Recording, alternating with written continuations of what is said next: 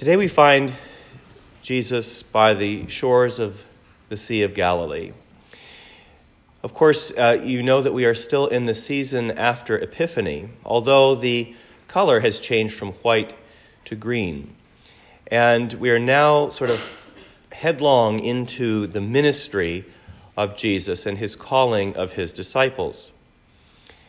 Because we know that in the Holy Scriptures, we hear very, very little about the young life of Christ. There's a lot written about his birth and the circumstances surrounding that, and a little bit about his youth.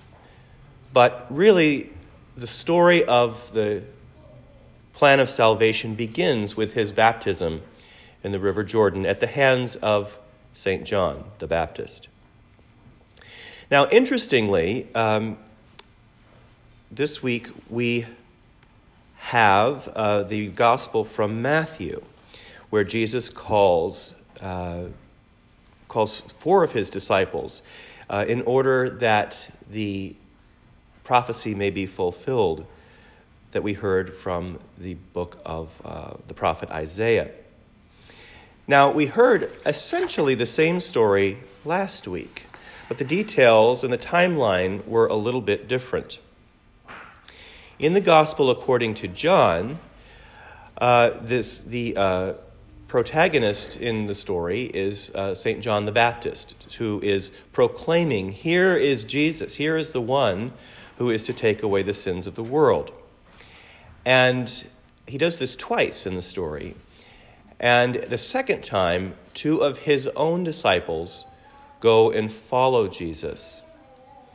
And one of those, of course, is Andrew. The other one is unnamed. But Andrew spends the afternoon with Jesus and then goes and tells his brother Simon about the encounter and brings Simon to Jesus, who then calls him Cephas, which means Peter. Now, in the case of the gospel according to Matthew, we have essentially the same result, but the timeline's a little bit different. In this version of the story, John has already been arrested, and Jesus had withdrawn to the region of Galilee. He left Nazareth and went to Capernaum. Now, if you go to Capernaum today, there's a sign, it's "Welcome to Capernaum, Jesus' hometown," which is sort of interesting. But he spent a great deal of his time and a great deal of his life in that city, which has been to a large extent excavated, and it's not an extant city, but you can definitely see the roads and the ruins and the homes, including the ruins of the synagogue where he would have taught. And he made his way up and down the shore of Galilee from Capernaum over to the city of Magdala, which has also very recently been excavated. And the state of preservation of the synagogue there is excellent.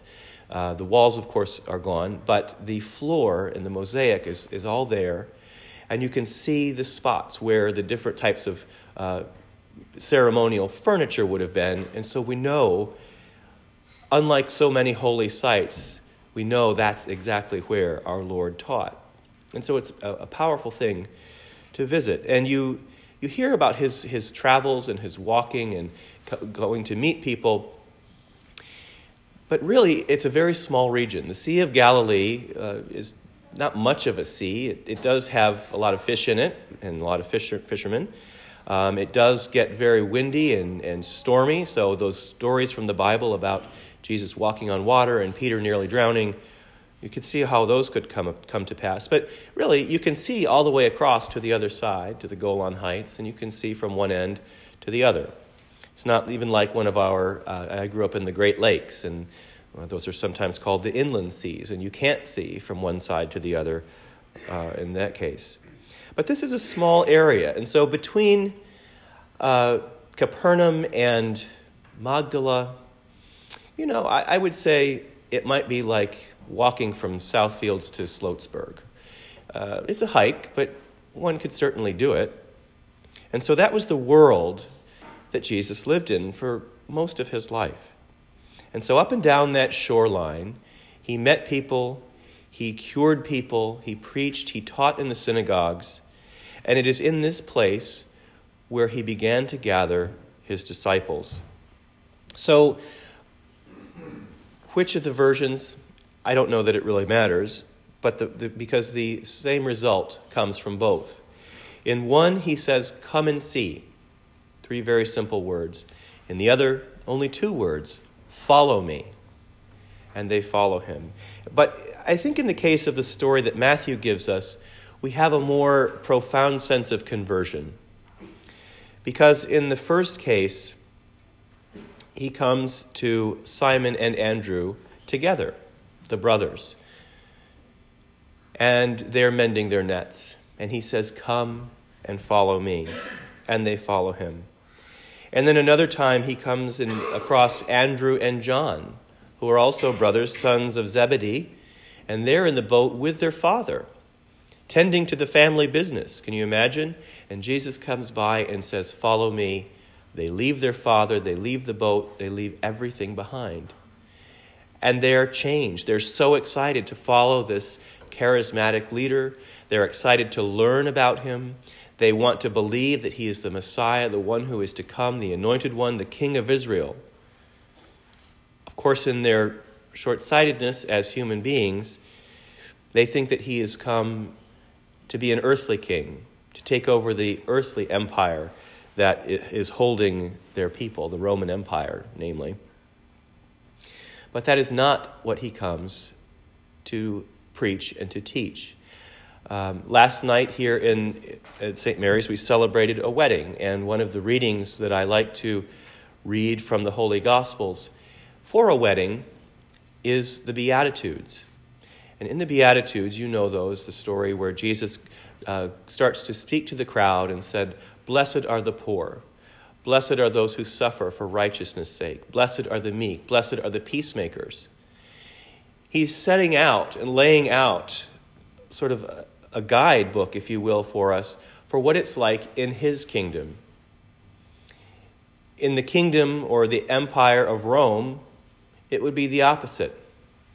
It would be blessed are the strong, blessed are the connected, blessed are the sly ones, for they'll get what's coming to them. Namely, power, earthly riches, earthly prestige. But Jesus offers none of that. Jesus offers to his disciples then and to us now a more rocky road to travel.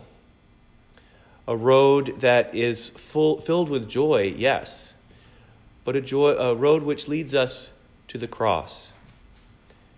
We must put all of our lives with him on the cross. We must lay everything at its feet and allow its saving power to envelop us, to allow his sacrifice of himself once offered to come into our hearts and lives and minds and souls and graft us into his family. It's a free gift. It's the greatest gift of all, if only we will take it. Indeed, also last night, we had our first evensong and began to read passages from the Interior Castle, which is one of the great works of Christian spirituality and mysticism written by St. Teresa of Avila in the 1500s. And it's, even though it was written over 500 years ago, or 500 years ago now, it's so accessible, and her words are so fresh. And she likens the human soul to a castle made of diamonds or crystal, and how we all have this castle within us. But for so many, we're so fixated with the castle, the exterior of the castle itself, that we never make our way in.